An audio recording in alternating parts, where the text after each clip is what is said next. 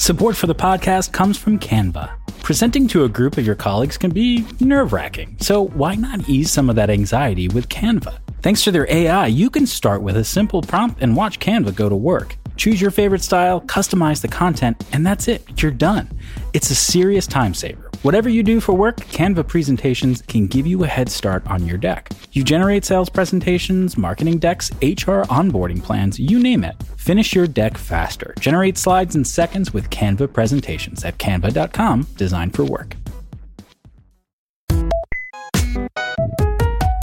Welcome to the Vergecast, the flagship podcast of DLCs. I'm your friend David Pierce, and this is the third and final episode in our mini-series about the future of gaming. We've talked about handheld gaming and why consoles like the Switch and the Steam Deck might just be the future of everything. We've talked about how to emulate and preserve old games and why that matters in a really important way. And today we're going to talk about big games, the biggest games, games like Fortnite and Call of Duty and Roblox and Madden and Assassin's Creed, the kinds of games that even people who don't care about games know about. These games are so culturally important and economically outrageous that it often feels like as those games go, so goes the whole gaming industry. But those games are changing. The way that they get made is changing. The way that they get sold is changing. Everything about them is changing. So we're going to try to figure out today what happens to the biggest games and what it means for all the rest of the games and for us who play them. My colleagues from Polygon, Chris Plant and Russ Frushtick are back with me. The way this is going to work is we're going to talk it out a little bit, and then I'm going to go do some research, talk to some people, and then present them with what I've discovered and see if I've learned anything at all. Also, before we get into it, I just want to say we've had this crazy run of miniseries over the last few months. I know it's been a lot of Vergecast, and I'm so grateful to all of you who have listened to all these episodes and gone with me and us on these weird adventures into AI and connectivity and gaming. We've had a ton of fun making these episodes. I know it's been a lot. The Vergecast feed is going to go mostly back to normal now. But seriously, thank you to everyone who has sent nice emails, who has called in with thoughts on the hotline. We're very grateful. It's been incredibly fun. With that, let's just get into it. Russ and Chris are here. Here we go. Chris Plant, welcome back. Hey, thank you. Russ Frushtick, welcome back. Thank you. This is the third of our 3 episodes. It's been very fun so far. I have learned an enormous amount about the gaming world that I did not know already. And for this episode, we've kind of noodled around like the edges of what is coming for gaming in the last 2 episodes. But this time we're going to talk about like the biggest games and game makers on planet Earth, because we've gone through this huge transition in so much of entertainment, whether it's the way that we consume music or the way that we consume TV, and how Netflix changed the whole business of how television and movies get made and all that stuff. And what you guys have told me sort of in the planning process for this is that gaming is in the middle or at the beginning of a similar transition, that the way we think about what games are and how we buy them and the biggest names of all of them is set to shift and shift fairly quickly.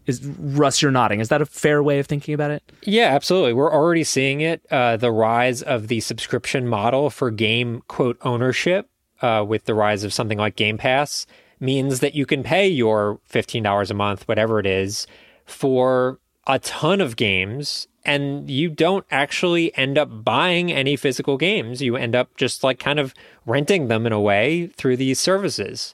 And this has already been a huge priority for companies like Microsoft, and you're going to see it continue to increase over time. I'm just sort of trying to think this through. And I think one of the things that's happened in Hollywood is basically the whole middle fell out, right? You can either make a giant, like Avengers style blockbuster, or you can make a relatively small budget thing, or you can make a TV show, right? Like we've figured out how to do sort of prestige TV, but if you are in the business of making like event movies, which I would say is probably the closest thing to a AAA game in that space. Yeah, sure. Like a big Marvel movie. Yeah. Yeah. It's not a perfect analogy, but it's close enough. There is nothing in the middle anymore. You either have to spend very little and hope, or spend a gigantic amount of money on super safe IP, and that's all that's left. Is that where we're headed in video games too? Kind of, though, with maybe an adjustment to like the framing of the middle. There's a lot of middle now.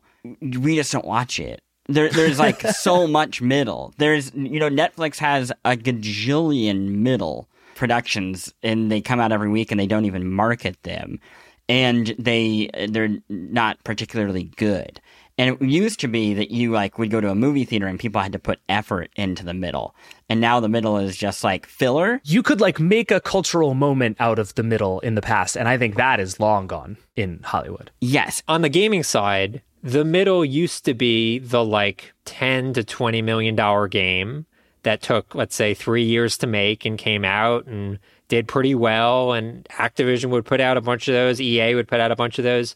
And what you're seeing is these big studios, because of the rising expenses of game making at that level, yeah, they are unwilling to do those smaller investments because they're really sinking hundreds of millions of dollars into the big franchises, the Diablos of the world, the GTAs of the world, and they just can't afford to focus on those small potential wins because the losses can be huge even for those like mid-range titles.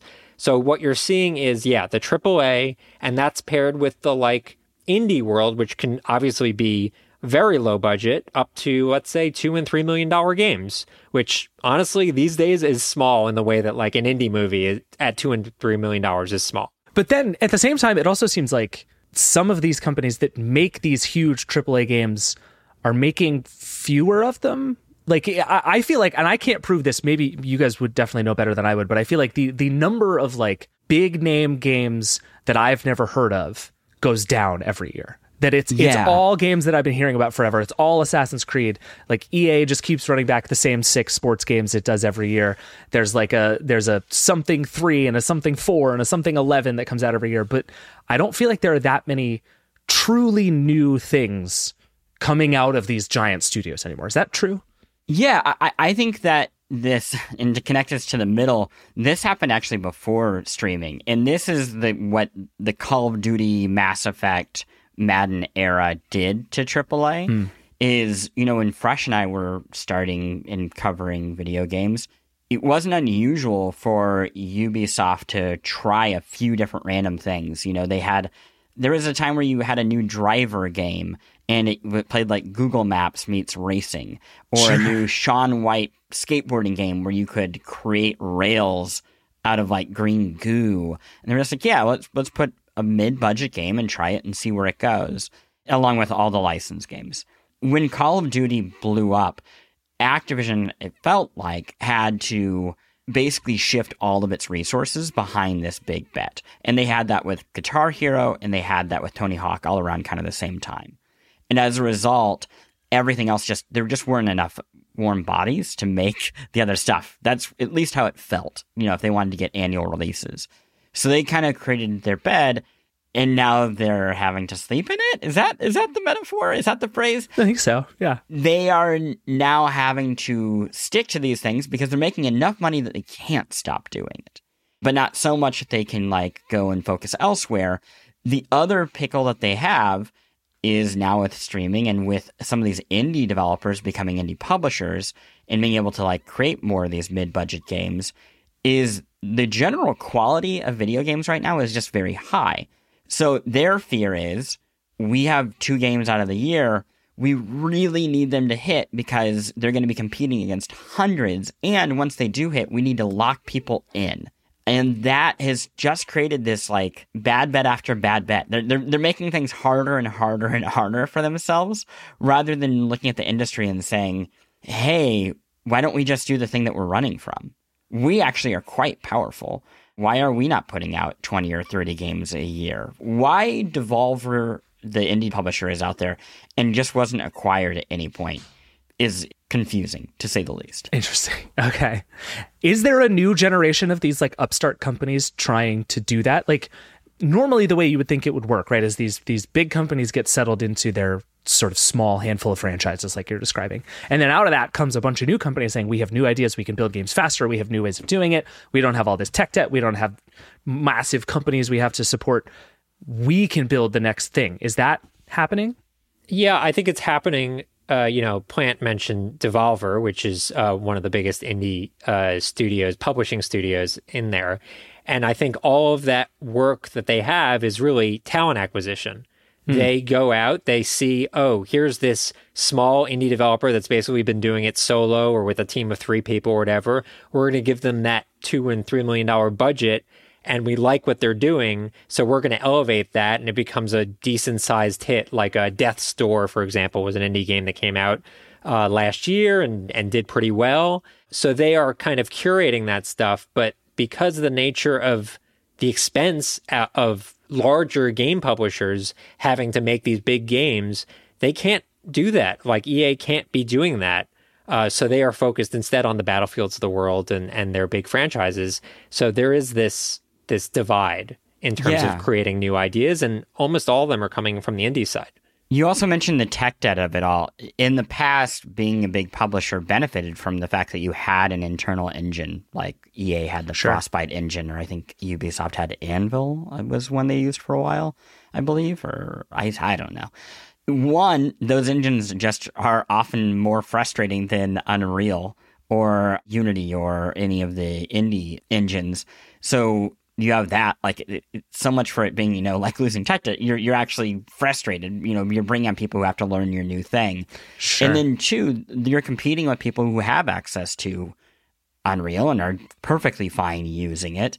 And when they go out and hire people to work on it, people already know how to use those engines. So it's all kind of inverted. It's actually just easier for these smaller to mid-sized developers to work because they're not married to all these kind of massive corporate decisions that sound like they're money savers on paper, but are not actually beneficial to the people making the games.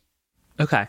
Yeah, later in this episode, we're going to do a bunch of 2024 predictions about kind of where all this is going, because it does seem like there are a bunch of things in other industries you can look at to see how this might change, but also gaming, we've learned, is different in a lot of ways. And I think we're going to talk to some smart people, but also just spend some time, the three of us, trying to figure out where all this is going. But before I run off and chase down some smart people about where we're going, Chris, I want you to tell me why you wrote GTA 6 in our Google Doc in large letters. Yes. So this is the big question. This is the huge question I have for you. Is GTA 6 going to be the last mega game? And I'm not talking about even AAA. I'm talking about quadruple A.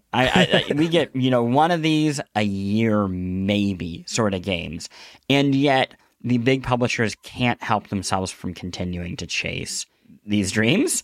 And I wonder if GTA 6, we will see a change after that. If we've raised the cost of making games so high and the risk so high that people will have learned their lesson, or if the opposite will happen, which is, despite all of the trouble we're seeing in the video game industry financially, if GTA 6 will come out, it will be a hit, and then everybody will go, could be me.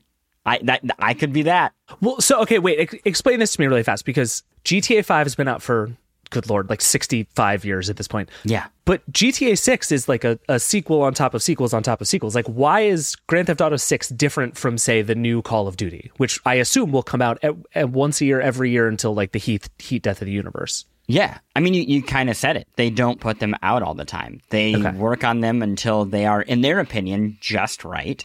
And they seem to know quite well, even if I don't always love every bit of their games, they sell extravagantly.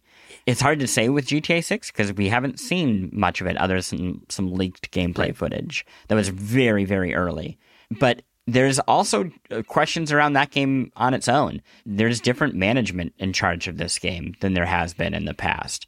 I would say the first real shakeup of editorial direction for this game in the entire series' lifetime. So again, we have this game that just embodies the mega budget game, and it has its own question marks around it. And I think a lot of where we're at right now is based off of GTA 5's success and people hoping that they can be that. Yeah, just to give a data point to that, GTA 5 cost around $260 million to produce. Wow. There have been recent leaks, like GTA 6 leaked of about a year ago. And as part of that leak, there was some speculation that the game's development costs have overcome $1 billion at this point. Whoa. You know what this makes me think of is right before the second Avatar movie came out, James Cameron did an interview and said something to the effect of like, this movie is going to have to be the third biggest movie of all time just to break even. And it's like, at some point, that's a totally insane thing to say, unless you're James Cameron, you've made the other two biggest movies of all time. And like, I guess GTA 6 is kind of in the same position. It's like, if you're anyone other than the people who make Grand Theft Auto, you might be out of your mind. But if anybody has a chance to make that worthwhile, it's probably Rockstar. I guess like a thought to leave the listeners on who maybe don't follow games closely, because this might sound deranged. How could we see the end of AAA? And I'm not saying that there's a guarantee that that will happen at all. But think about the Marvel era and the superhero era that is coming to an end. It is at the very top of pop culture until these increasingly big bets start to like flop, right? And you get 3 or 4 of these in a row, and suddenly they're not making money, and suddenly it's a bad bet. And the market signals that they're looking at other things. We have Oppenheimer and Barbie this, summer really popping off, and a lot of other movies. And that's when things start to shift. And that is a sort of shift that I am curious what it will look like in the video game industry, because it feels like we're heading towards some sort of change. It's just hard to say what it is. I mean, you can look at it from a couple years ago at Cyberpunk's launch. Cyberpunk launched. It was a total disaster. That game was enormously expensive to produce. They've since brought it back from the edge with updates and DLC and all sorts of stuff. The game is great now, but that was a representation of what can happen. Even if you throw hundreds of millions of dollars at a game, you are not necessarily guaranteed to get that back if the game launches and it's a disaster. Yeah. That's a good one. And yeah, I like the idea of like, are we still in the Marvel can do no wrong era, or are we in the everybody's kind of bored of Marvel era? And it turns out, like you're saying, Russ, you don't have to get it wrong that many times for it to fall apart pretty fast. That's right. All right. I am going to go see if I can figure out what the Barbenheimer video game era is going to look like. And then we're going to come back. We're going to talk about that. We're going to do some big, hot takey 2024 predictions that are going to make everybody really angry. Thank you both. As always, we'll be right back.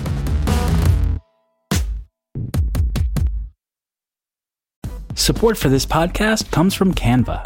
They say Rome wasn't built in a day, but you know what you can get built in a day? Your creative deck. You can generate creative decks to use for all your important presentations with Canva. Thanks to their AI, you can start with a simple prompt and watch Canva go to work. You want a sales presentation for a tech company? Done.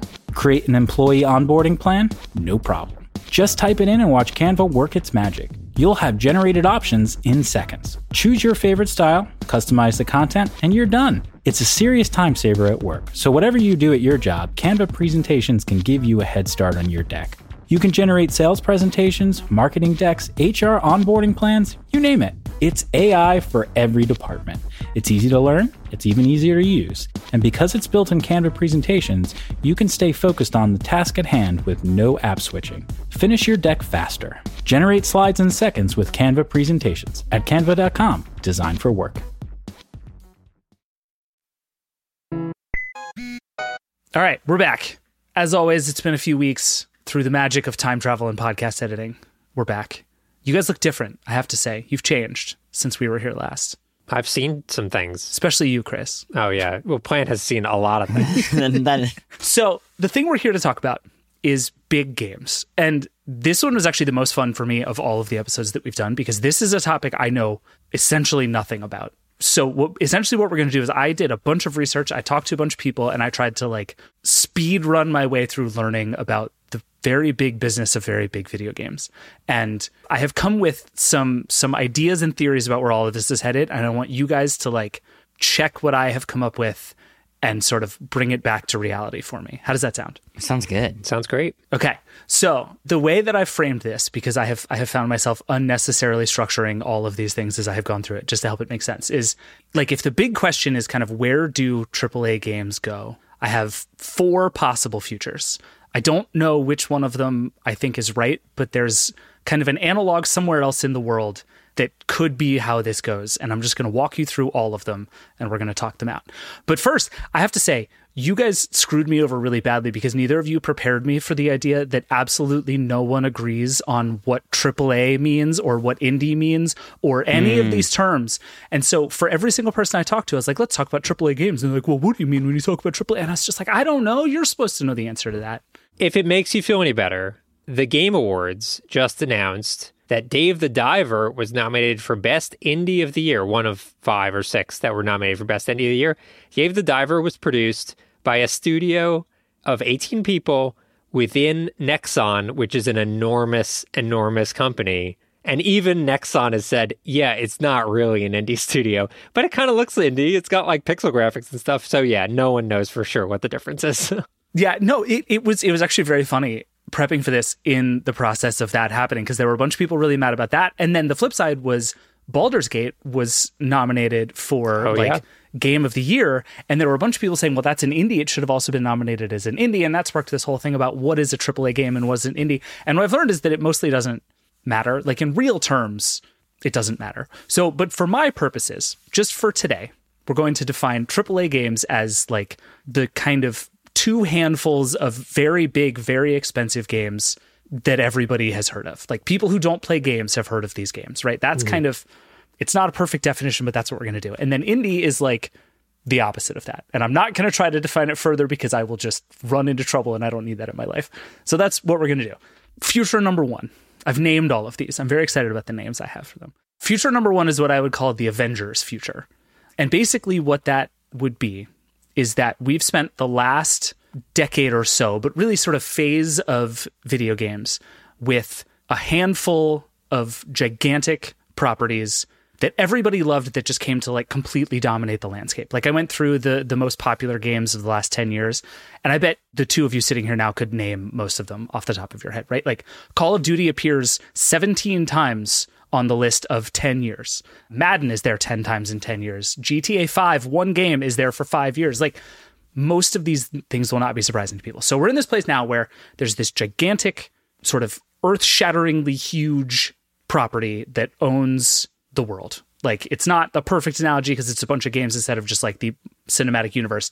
They've been big for a really long time, but now there is this feeling that these things are so big and so frankly bad now. They've gotten so risk averse because they're so big and they're so expensive and they're so complicated that they're starting to crack, and that eventually the Avengers can't be good forever, and eventually that stops being good, and then there is time for something else. And I think one case you could make is that we're like right at the end of this massive dominance of a handful of properties, and the next thing is starting to appear. Like Call of Duty Modern Warfare 3 just came out. By all accounts, just a garbage fire of a game. Everybody seems to hate it. It's still selling a lot because it's Call of Duty, but at least so far it doesn't seem to be the success that the others were. And it's like, okay, is this what started happening to Marvel a couple of years ago, where it's like the shine is off a little bit. People won't just do it because it's there. Maybe this stuff is going to start to fall off and the next phase is going to be full of new things. What do you guys think of that?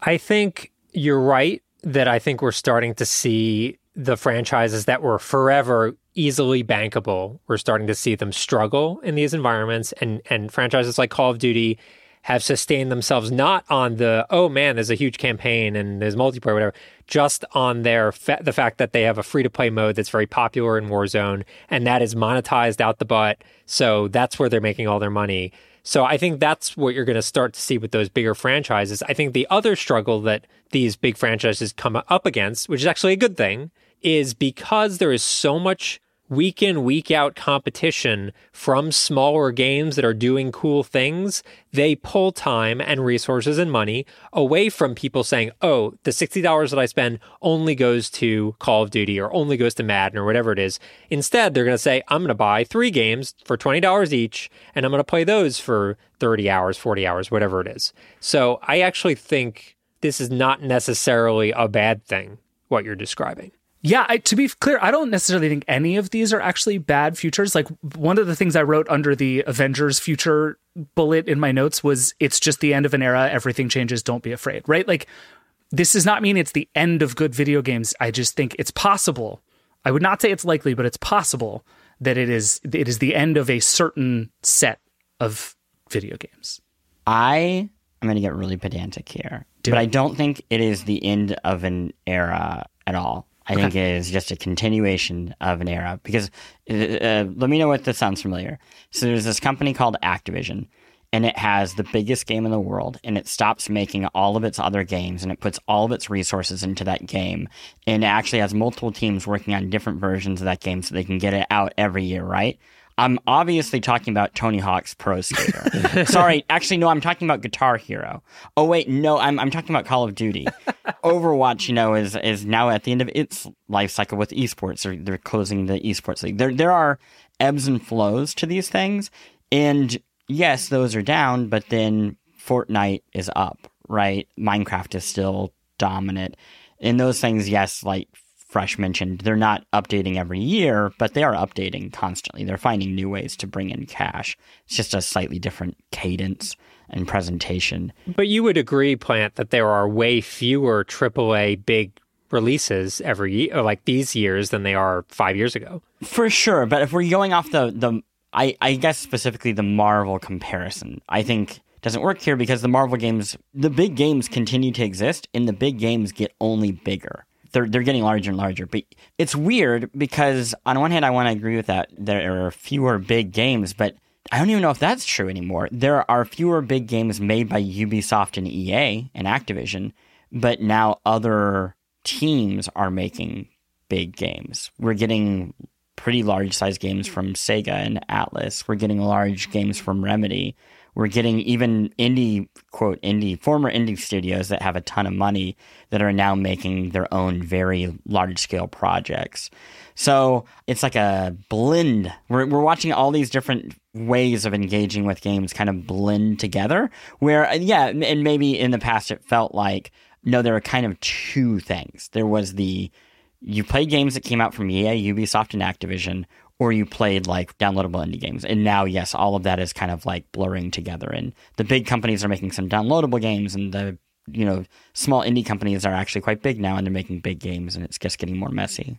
You're going to really like hypothetical future number 2. Yeah. Chris, but I'm going to get to that in 1 second, because I think what you just described is a perfectly plausible version of this. The one thing I will say for the Avengers future that we live in is just from a pure like greatest hits of gaming thing, you look through and basically if you're not sort of A+ IP like Harry Potter or Star Wars, if you're not a sequel, that's it. It's just those two things. That's how you succeed in video games right now. If you want to be like one of the 10 or 20 biggest games, those are your only two moves right now. And we've been on that path for a long time. You either make the annual sports game, you make a game based on, Star Wars or Harry Potter or some other like extremely old IP. I almost said James Bond because I'm like desperate for more James Bond games, but alas. Or you make a sequel. We have, Diablo 4 and Resident Evil 4 and Dead Island 2 and Final Fantasy 658. Like, this is kind of what it takes to really have a huge hit now. And I'm leaving out the live services stuff because we're going to get to that. But I think that is a different corner of the future of video games. But I'm just saying for these like giant titles that people pay money for, that's still kind of the world we're in.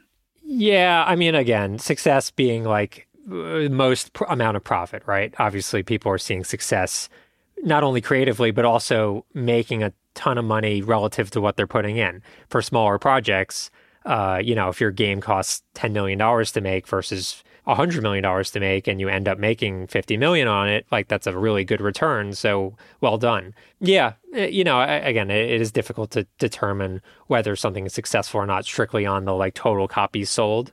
But I do agree that like for the best selling list, 100%, it's all franchises you've always heard of. Okay.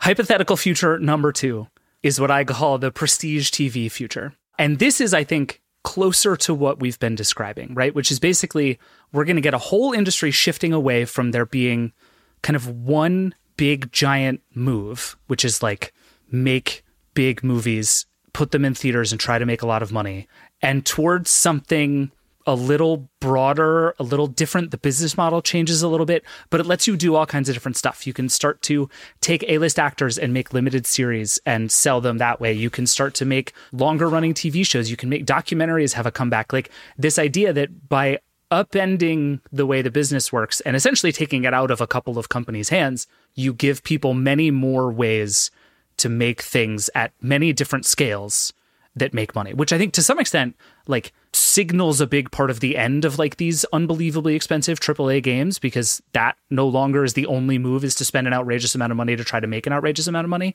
and means this whole other class of stuff can start to come up. And just based on what we've been talking about, it sounds like maybe that's a little closer to what you guys have been seeing already.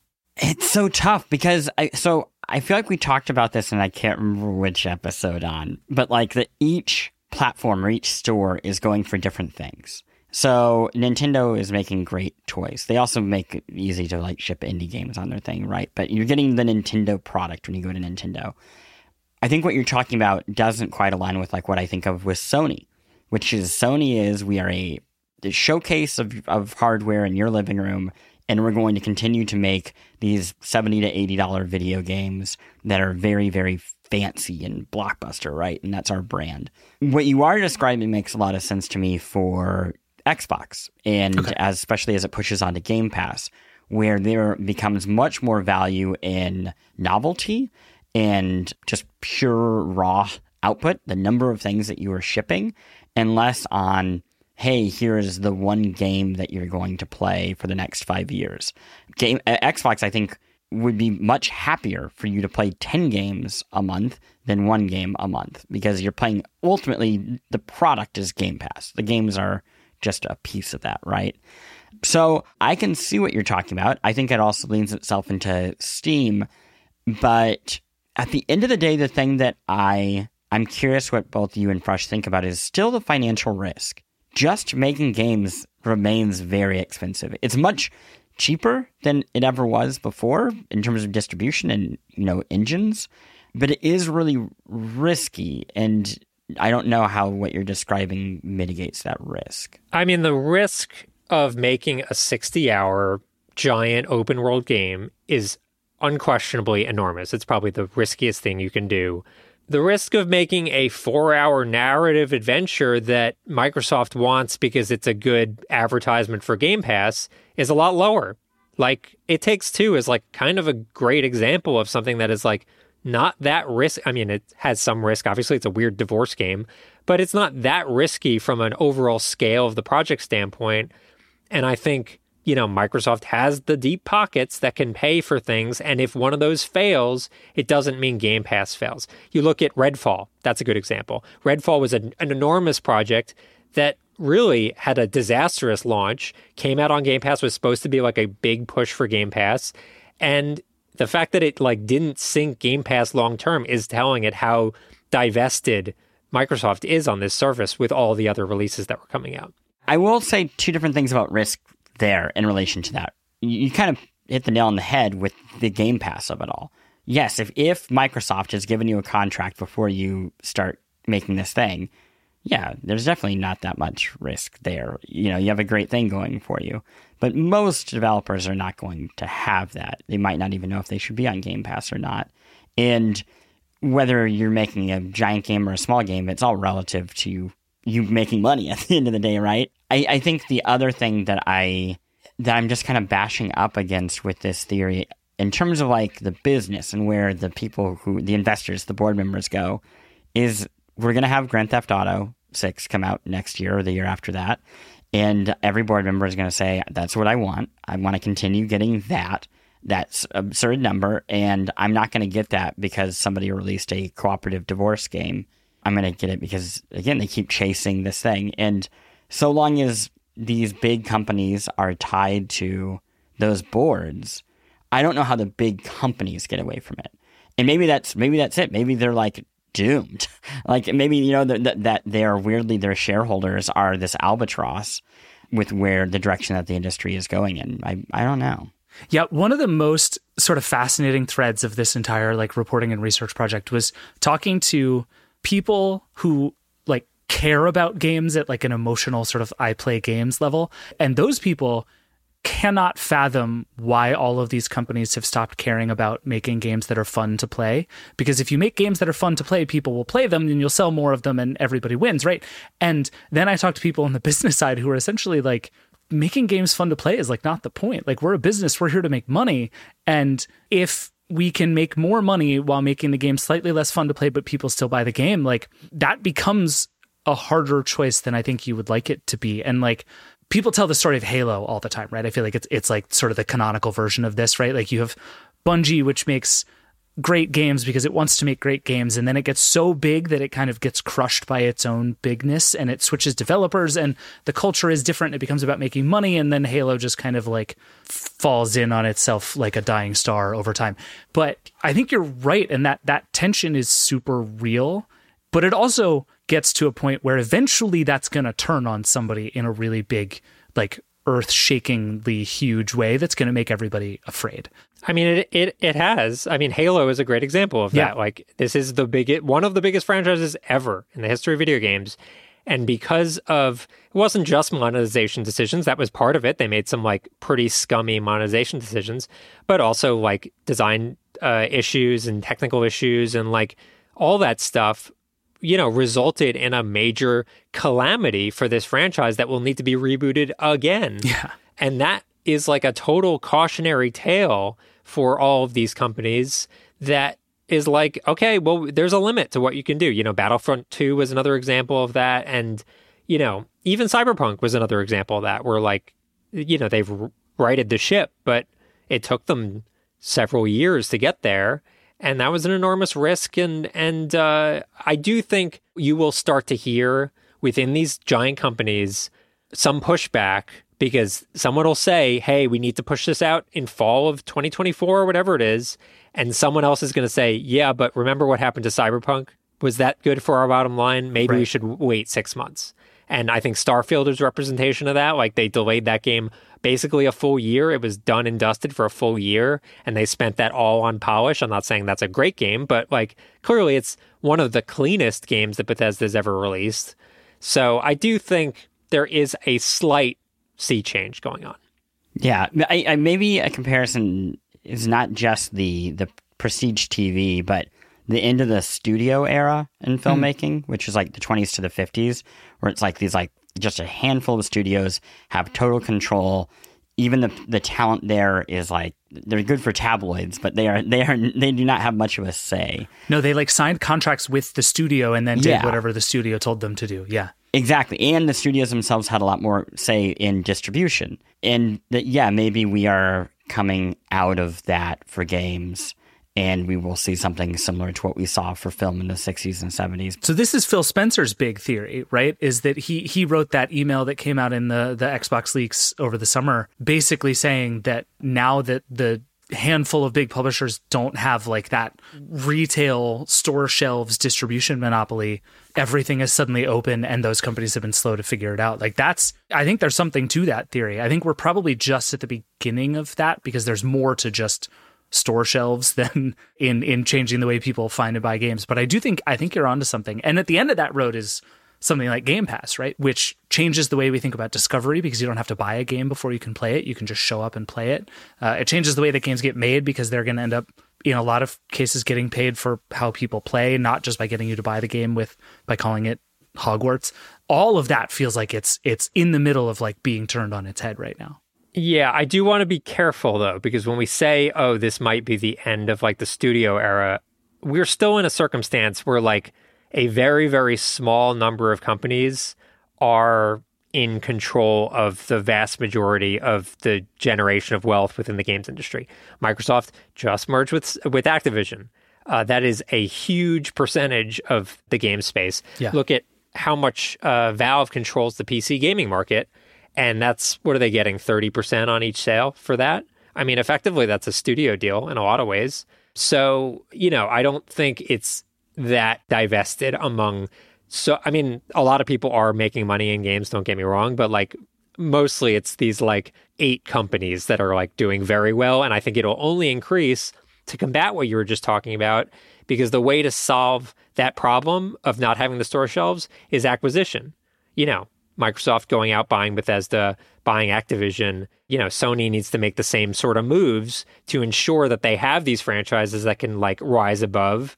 And again, all that does is just make it fewer and fewer companies. Yeah, I found one study that said the public gaming companies like Nintendo and EA and a few others right now have more than $45 billion between them just in cash sitting around. And obviously that's not going to buy you an Activision, but there's only one Activision and Microsoft already did that. And so the theory coming out of that was we might be in for a huge phase of consolidations and acquisition, and we're going to go from this sort of interesting splintering of people who can make big, good, cool, exciting games, and that might all start to get compressed again because it's going to get bought by the same handful of companies that have been doing this for a really long time. I think that's very possible, and I think would be kind of bad news. Maybe the only hesitation I have with that is like we've seen Embracer Group try to do that, right? Like a large company be like, I'm going to buy up 30 different things and try to run them all, and it doesn't work well. I think there's a reason that even, again, going back to film studios, they let a lot of independent creators and studios and groups make something, and they go and acquire that product. And then they they avoid the risk of like the early days of development, but two, they're not managing so many things. I wouldn't be surprised if people made the bad decision to like over consolidate and try to get as many studios under your banner as possible. But at the same time, I'm impressed by Disney, who keeps, I feel like every other week you hear, Disney needs to go out and buy a video game studio. That's the best thing for Disney. And it's like, no, you know what's great for Disney? Having control of all this different IP that everybody wants to work for, having no overhead cost, and being able to set how much money you want from each project. Yeah.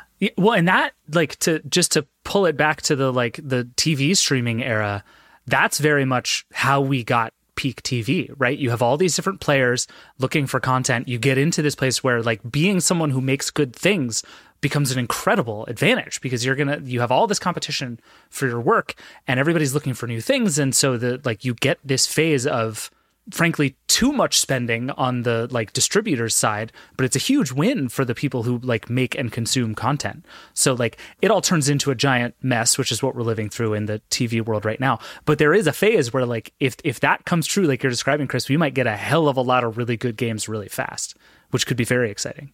I'm so curious what number 3 is going to be here. Okay. Do you want to hear number 3? Yes. Oh, shit. I have 2 more and I can't decide which to do first.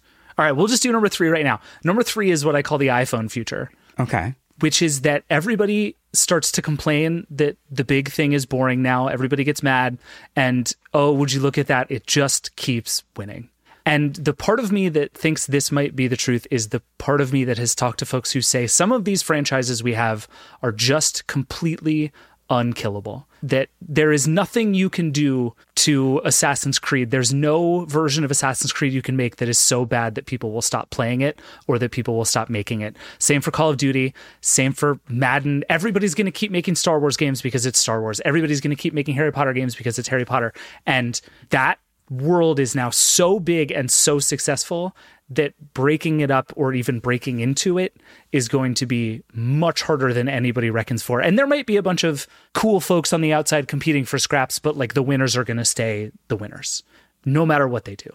It is funny that you mentioned Assassin's Creed at the top there, because Assassin's Creed historically was an annual franchise. It just started, Ubisoft was pumping them out at an insane rate. And then just recently, they released Valhalla when the Xbox Series X and PlayStation 5 launched, and then had like a gap of 3 or 4 years between that and Mirage, which just came out, to like kind of tepid reviews. I think that's a representation of like Ubisoft realizing, hey, there's a lot of burnout here and we can't keep up with it. It is not necessarily the bankable franchise that it once was. So while I agree with you, like Assassin's Creed's not going to like go away forever, I don't think it's the like lock solid guarantee that it once was. Yeah, and I think you already named Halo. Yeah. And before that we talked about Tony Hawk and Guitar Hero. Nothing's unkillable. To be fair, nobody killed Tony Hawk. Tony Hawk remains He's Tony doing Hawk. Great.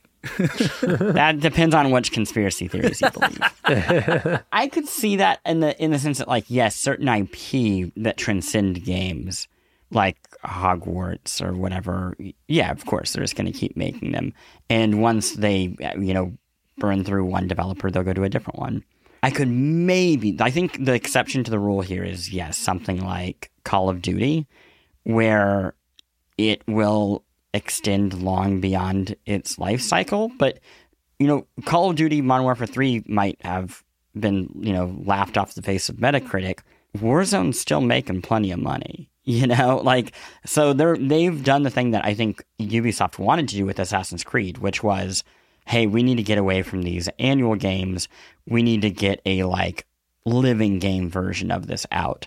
And we're still waiting for that with Assassin's Creed, where so far Call of Duty has done a pretty good job of adjusting. And they have a history of doing this. They had mobile Call of Duty games that were available, and I believe in China, South Korea, Japan, years ago, before they were even here. They I believe, had a partnership with Tencent.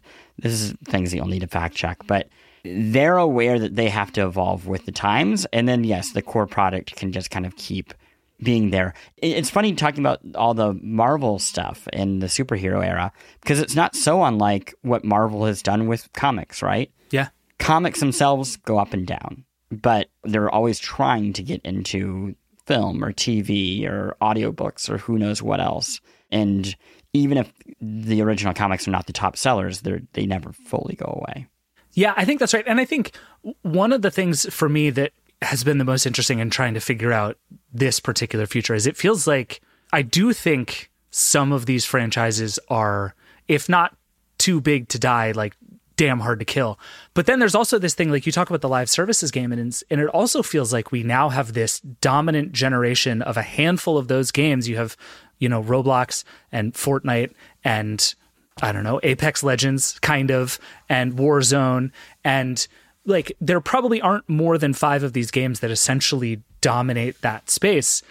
And it also feels like those are now so entrenched that it might be hard for someone else to come in and do it. So maybe, I don't know, maybe that old version was the iPod era, and now the live services games are the iPhone, poised to do the next 15 years. And maybe that's just the cycle we're in now. We were talking about risk, and I was saying how a 60-hour open world RPG is a huge amount of risk. These days, doing a free-to-play, high-budget game in the live services space is enormously risky. Yeah. It is so hard because those games in particular, more so than the Starfields of the world, free-to-play live service games are designed to maintain the player base. There's no winning those games. You're always constantly given stuff to unlock or buy or whatever it is. Fortnite changes every other week. They are constantly trying to hold on. So you would literally have to steal players away from the other game that they're playing to have your game be successful, to the point where Remedy, who just put out Alan Wake 2 to critical acclaim, announced very recently that they were working on a multiplayer free-to-play live service game that is no longer free-to-play and more narrative-focused and more driven by what they're good at. So I think companies are realizing how disastrous it can be trying to jump into a space that is already pretty well dominated by a handful of players.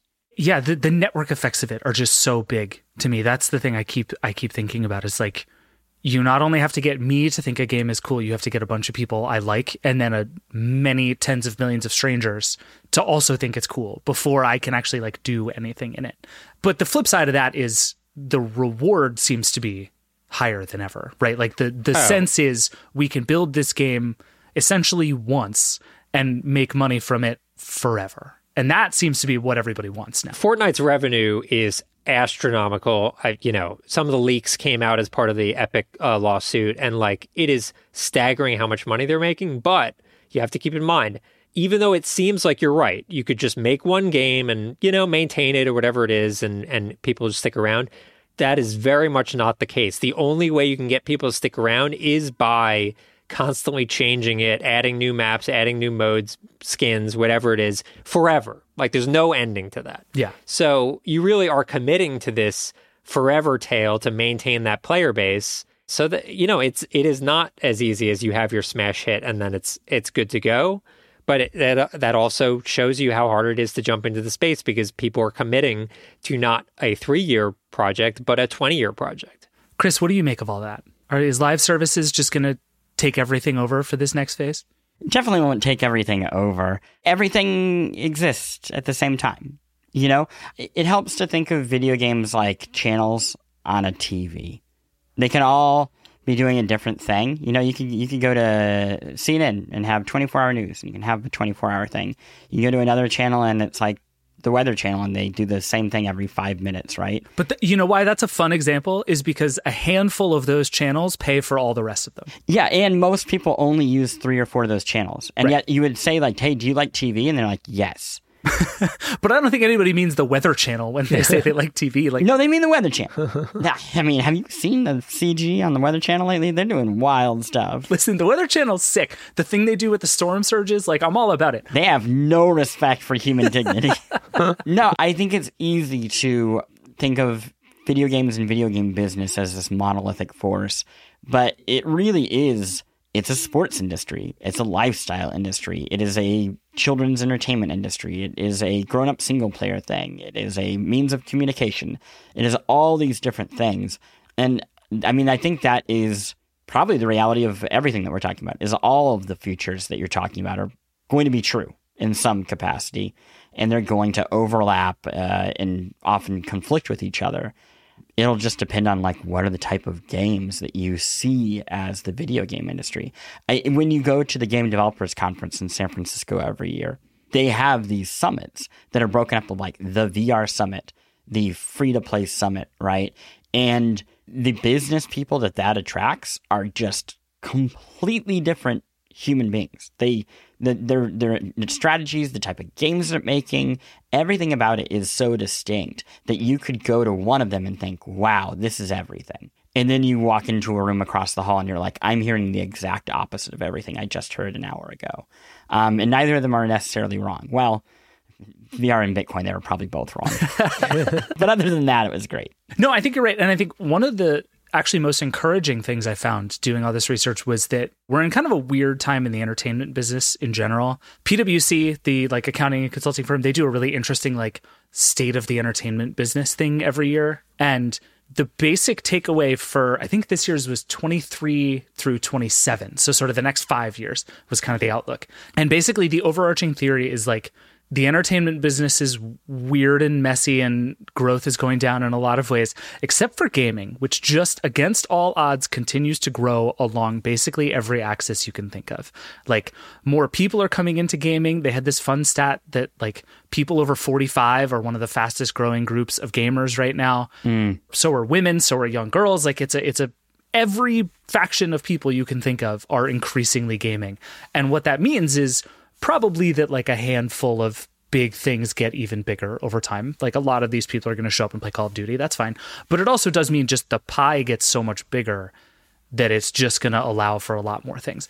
But all of that being said, I think it is still going to be true for a long time that a handful of companies and properties run this business in a pretty real way. Like Call of Duty is going to continue to be a bellwether for a lot of things in a way that most things are not. Yes, I think that's right. I think we can know for a fact that Grand Theft Auto will make a lot of money and it will be absolutely humongous, and Take-Two will be okay because of it. We can know for a fact that FIFA, now EA Football Club or whatever they call it. EA Sports FC, the worst named video game of all time. Yeah, it's going to keep EA just afloat enough for them to continue to try to figure out how to make Mass Effect sell again. What is confusing is, like, will EA be as big as it once was? I don't know. Will Ubisoft be as big as it once was? I don't know. Will new players rise in their place, like Epic with Fortnite and, publishing Remedy? Probably. So I think you're right. The big difference is that just who those people are might change. In the same way that, Capcom, if you had asked me about this 10 years ago, or Sega, I would be like, what are you talking about? Sure. And if you asked me about Capcom and Sega today, I'd be like, they do no wrong. They continue to make, well, Capcom has a really good streak right now. Sega, it depends. It can go back and forth. Or if you had told me that Konami would not have put out games really for a while, and that Bandai Namco would be huge now. None of these things were the things I could have predicted, and yet now arguing against Elden Ring as anything but one of the biggest games in the world sounds silly. Yeah. And I think that applies to the game franchise as well. People didn't have much understanding of what Minecraft was going to be when Minecraft launched.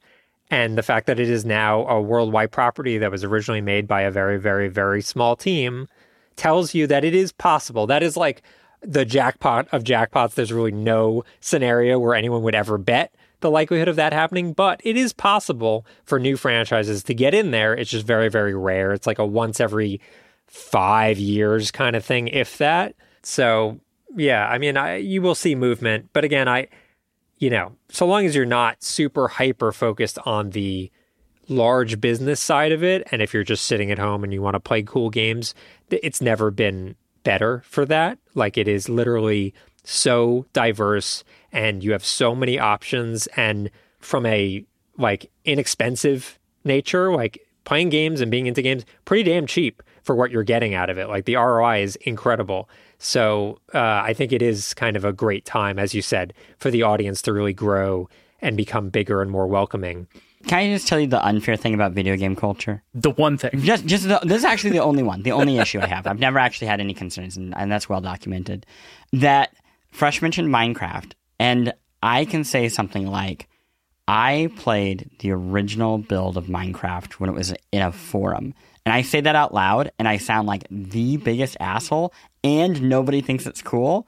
You also sound like you're 200 years old. I do. But if I said something like, I saw those lovely boys in Liverpool at a little bar down the street, and then they went on to become the Beatles, people would be like, holy moly, that's incredible. And I don't know what that is.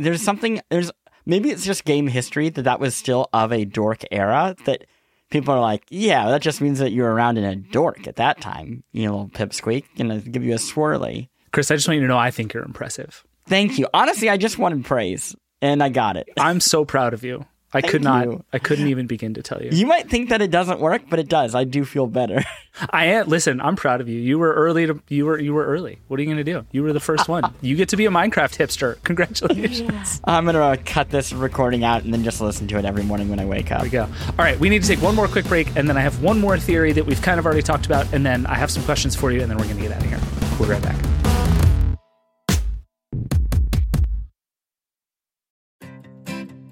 Support for this show comes from Slack. You're a growing business, and you can't afford to slow down.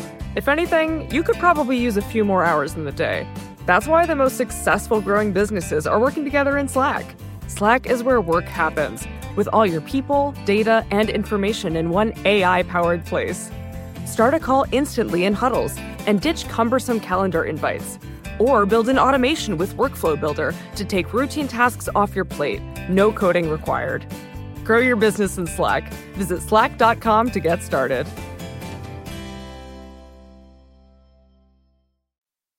All right, we're back. My last theory we've basically already talked about, but I'm just going to put a couple of pieces together very quickly for you. And this is what I call the music industry theory, which is basically that instead of a radical change in content, the first thing we're going to get is a new kind of consumer product that is actually then going to back into changing all of the content. And I think the two versions of that, both of which we've talked about a little bit, are Game Pass and things like it. This idea that you pay one price for lots of games instead of buying games individually, and live services games, which is just a completely different way of monetizing a game that functionally changes, like you were talking about, Russ, what those games are and how they're made and maintained over time. So I think in this case, Game Pass is probably the more relevant one to us right now at this moment, because what we haven't seen is what that will mean for how games get made. Whereas I feel like the live services answer is just obvious, right? If microtransactions changed how games got made, that just exists in the world now. I don't think that's arguable anymore. But I do think the question of is the way that we buy and pay for games going to change the games themselves is still kind of in the middle of being sorted out. I actually think that Game Pass is already determining how some games get made. Really? Okay. I think it's already happening. I think there are 3-hour narrative games that would not exist if a pitch wasn't greenlit by Microsoft and said, okay, this is great. We love what you're doing. And here's this cute little walkthrough of it. And we're into it. It's going to come to Game Pass, but ordinarily, that 3-hour narrative game would really struggle on Steam or another platform, and Game Pass is the solve in the way that it kind of reaches all the people. Chris, you were pointing during that. I'm assuming you like this theory. I was waiting for Fresh to say my game of the year from last year, Pentiment. It was made within the Xbox family. This is an indie game. But what happened is Obsidian, who has made very, very large role-playing games, decided, let's make a book about the 16th century. And when I say a book, I meant video game, but that was a hell of a Freudian slip because it was really just a game that you read a lot about. You are an illuminator. So like the person who made text look beautiful way, way back in the day. And then there's kind of like a murder mystery that happens. It is a slow game. It is a deeply thoughtful game. It is a religious and spiritual game. It would have never, ever been made within the Xbox system without Game Pass. And Xbox made a lot of indie games, but there is a huge difference between Limbo and Pentiment. And I think Xbox proving that is showing like, hey, this is something that we're looking to do inside. I think that they are doing it. I think there's a lot of reasons for them to do that. I think that is a great way to retain talent, because how often in the past would it be like, well, this person made all their money and now they're going to leave and go make Pentiment because they can, and being able to say, hey, you know what? Stay here. We'll keep you paid. We'll take care of your health insurance and you can just make it here. I think that's encouraging.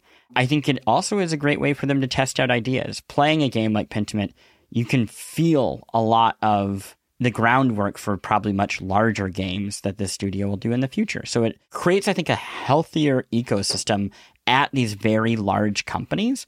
Fresh mentioned really earlier in this, Dave the Diver at Nexon being, mistaken for an indie game. But I think it's telling that Nexon would want to try to create something like that and have that as part of their portfolio. It feels crass when you have to say like as part of a portfolio, but again, at the end of the day, these are businesses and they are balancing these needs. I am more curious what this means for studios that are not owned by a major publisher, though, and are like, how will they start designing games towards Game Pass, especially if they don't have a contract before they, start work. Yeah, it's worth noting. I don't think there's a scenario, especially in those external cases, where they don't kind of start with a representation of what the project's going to be and pitch to Microsoft and say, hey, here's what the game is. So no one's starting from 0 to get on Game Pass.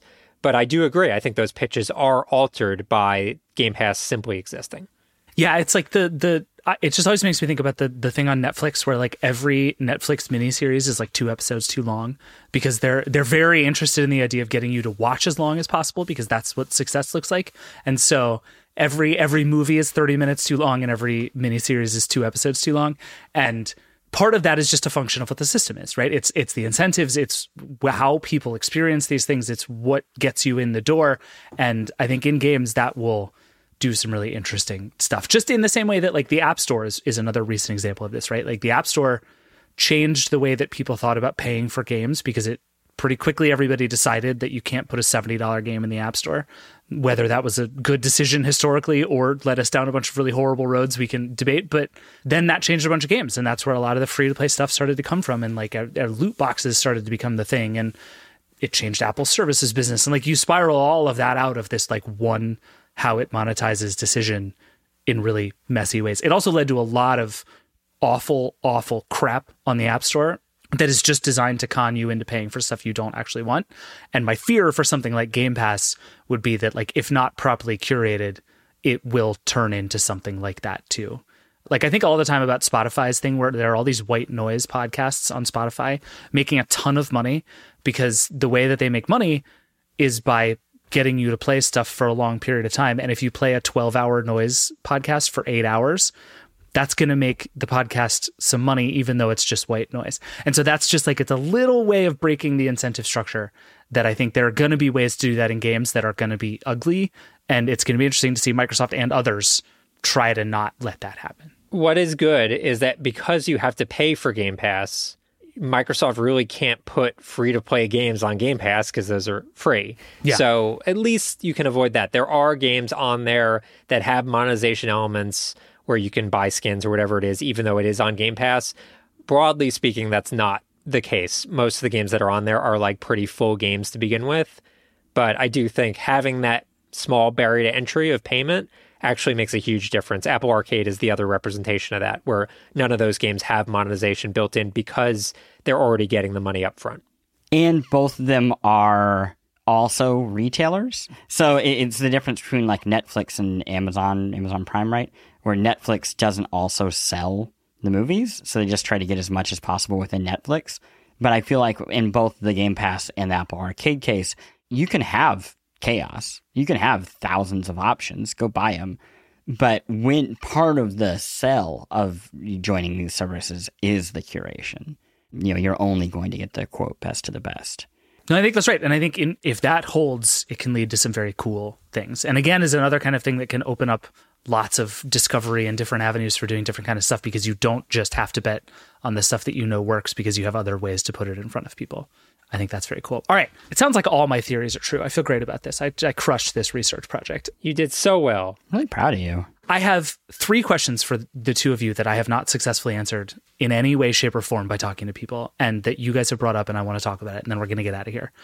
The first question is the $70 price tag for a game going to last? Can that hold? I see people who are furious about it. I see people who are like, actually, that's an undersell for what some of these games are worth. Like, is that sustainable in the gaming industry? Certainly not going to go down. Like it's at $70 now for, quote, next gen games. Obviously smaller games can be cheaper than that, but yeah, I think that will stay.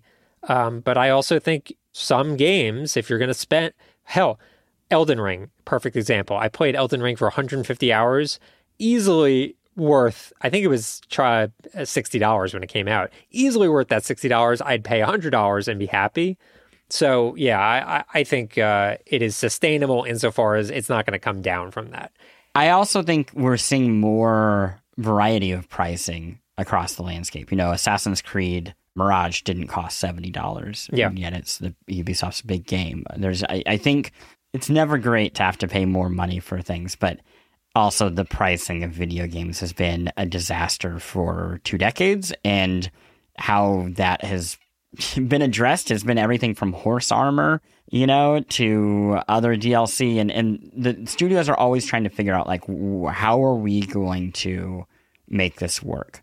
The industry is a bit more financially perilous than I think sometimes people give it credit for. That's not to say that there aren't CEOs taking just absurd paydays and that there is better ways to run these businesses, but even with that, the sheer cost to make a game is just getting higher and higher, and the risk associated with it is getting higher with that. What I would also add is go back and find copies of like the Toys R Us magazine from when the Super Nintendo launched, and you will see the prices were like pretty much in line with the prices we see today, sometimes even over back then. So really, game prices have not kept up with inflation in the way that other industries like movie tickets have. Though we have Verge listeners, so we will recognize that is because it is cartridges with chips inside, and it costs more to actually make them than discs. We recognize all of it. I'm just saying, I could feel people tensing their hands around their steering wheel, being like, am I gonna just drive right off the edge? Companies will charge exactly what they think they can charge and still make money. And I will say there is really no historical precedent for that number going down. I think you're right. Okay, I'm going to combine my last 2 questions into one question, which is, what the hell is the deal with GTA 6? I have talked to so many people and done so much research on this, and there is this thing that is happening where the news of a possible forthcoming trailer for GTA 6 was like nationwide news. GTA 5 is like a good game. It's very old. It's very popular. Grand Theft Auto is not like by an order of magnitude the biggest game on planet Earth, but there is something about this game coming, we think next year, right? 2024, that is different. Like, what is the deal with this game? I mean, I would look to when Grand Theft Auto 5 came out that year. It was a guaranteed, lock solid, no question about it, biggest game of the year by a mile. And it's continued to make a ton of money over the course of the last decade because of monetization and GTA Online stuff. So maybe I'm underrating how big GTA really is. Oh, yeah, big time. There are very few games, and this applies to like Call of Duty as well, very few games in the world that you know for sure are going to totally dominate the sales of a given year, and GTA is one of them. What if it sucks? Like, is there any remote possibility that this just like isn't a good game? It's been a long time.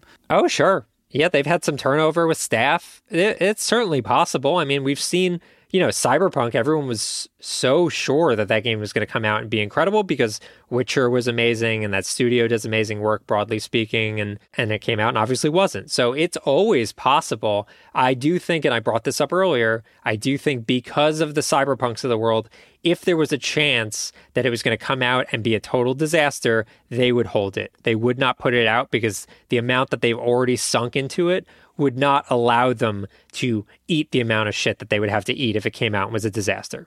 That's fair. Chris, I remember in one of our first conversations about this series, one of the questions you floated was, what if GTA 6 is the last AAA game?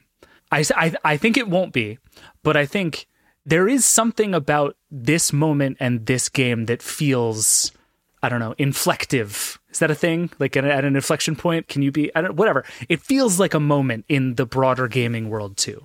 It is because it always is bigger. Every GTA game is bigger than what we thought possible. I remember when I played GTA 5 for the first time on the Xbox 360, and it felt like the dark arts. It felt like it should not be running on that hardware, and it was just so grand in scope and ambition.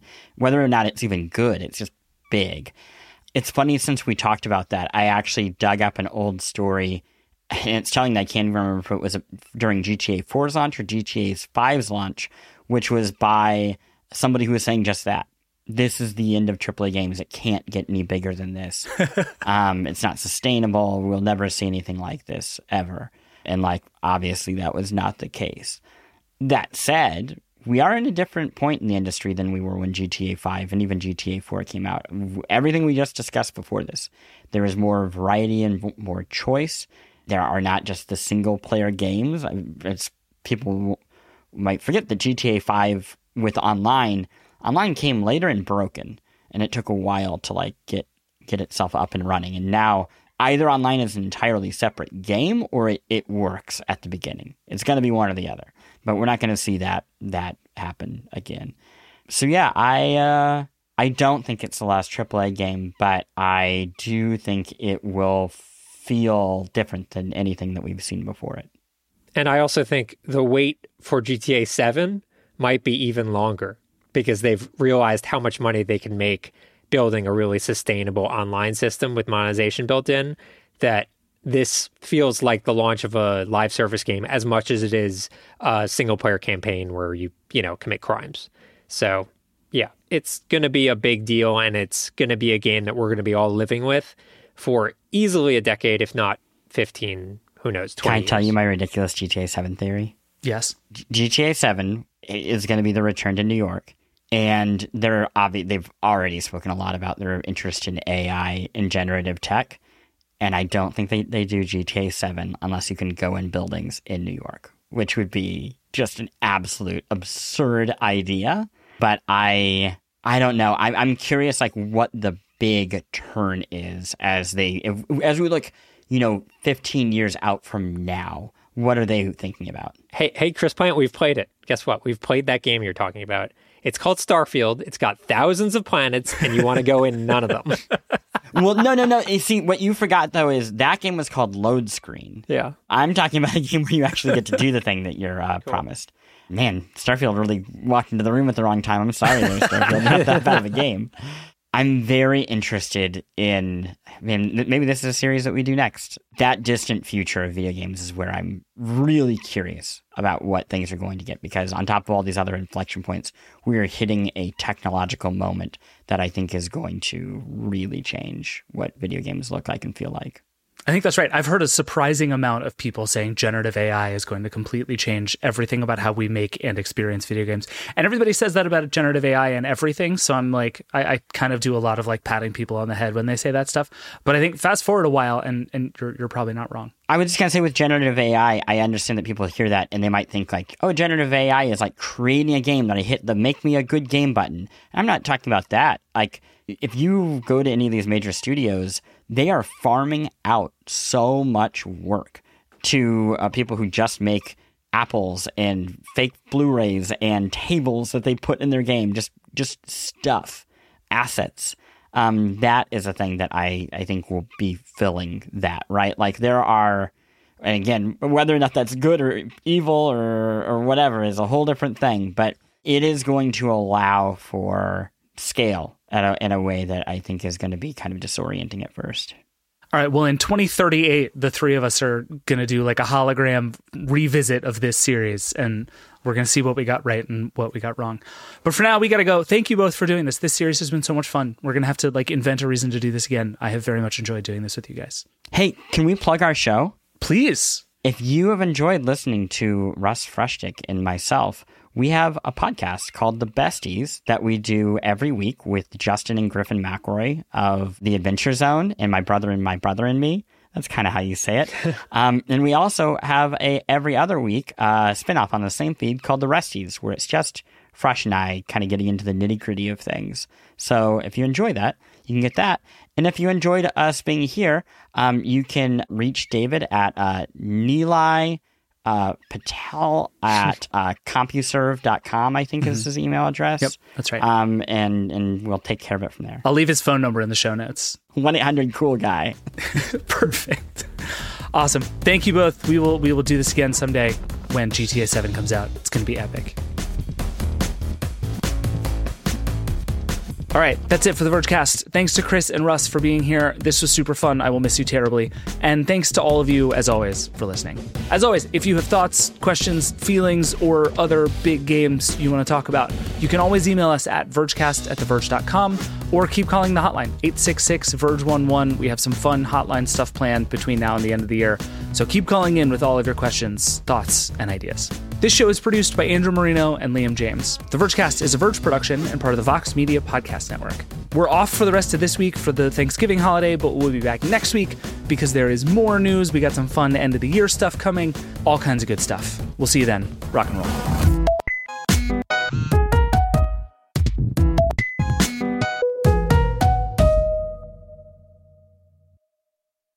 Thanks to Canva for their support. Canva wants to make your presentations come as easy as those thoughts that pass through your head.